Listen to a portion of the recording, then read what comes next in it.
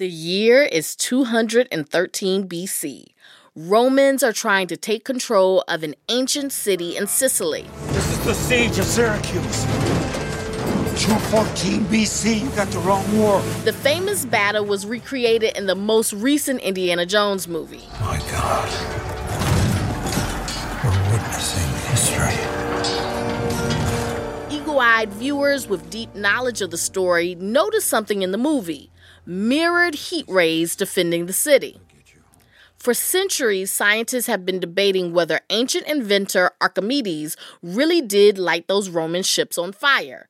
They tried it on Mythbusters. You could only use it at a certain time of day when it's most effective. It's difficult to aim. What, are you going to ask your enemy to please show up around noon? Or what if it's raining?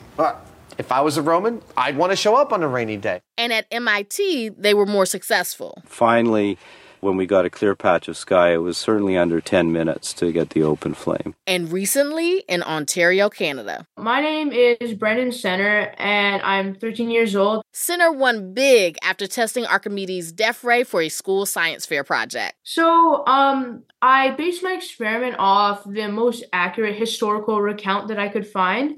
And I also looked at what MIT had done, and I wanted to do something similar as their results seemed to be the most groundbreaking. Instead of lighting a real ship on fire, he scaled things down. If you were looking at it, you would see a target zone on a sheet of paper that's labeled as an X, and then you would have your heating lamp on one side of the paper. And then on your other side, you would have your concave mirrors, which you'd have angled so that when the heating lamps turned on, the heat would be focused onto that target zone. He tested the temperature of that X as he added mirrors and used a more powerful heat lamp. I found that as I did increase the amount of mirrors, the temperature of the target zone also did increase.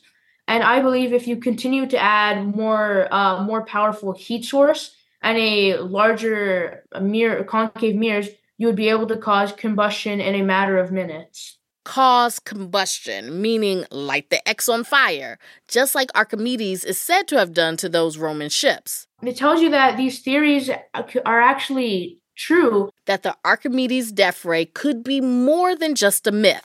He thinks that the Mythbusters crew might have had more success if they'd used concave mirrors, like Brenden did, instead of flat ones. Due to a concave mirror being angled in, what it does, it allows you to much more easily take light and then, depending on the angle, focus it directly onto one point. Brenden didn't leave it at winning science fairs either. He recently published his results in the Canadian Science Fair Journal. His mom, Brenden Sener, was not surprised. He's always had an incredible natural aptitude towards sciences and maths, and he's always been an incredibly inquisitive, interested child that always wanted to learn. Brenden Sener is likely one of the youngest to test out the storied Archimedes death ray. And I'm sure he's done the ancient scientists and fictional archaeologists proud.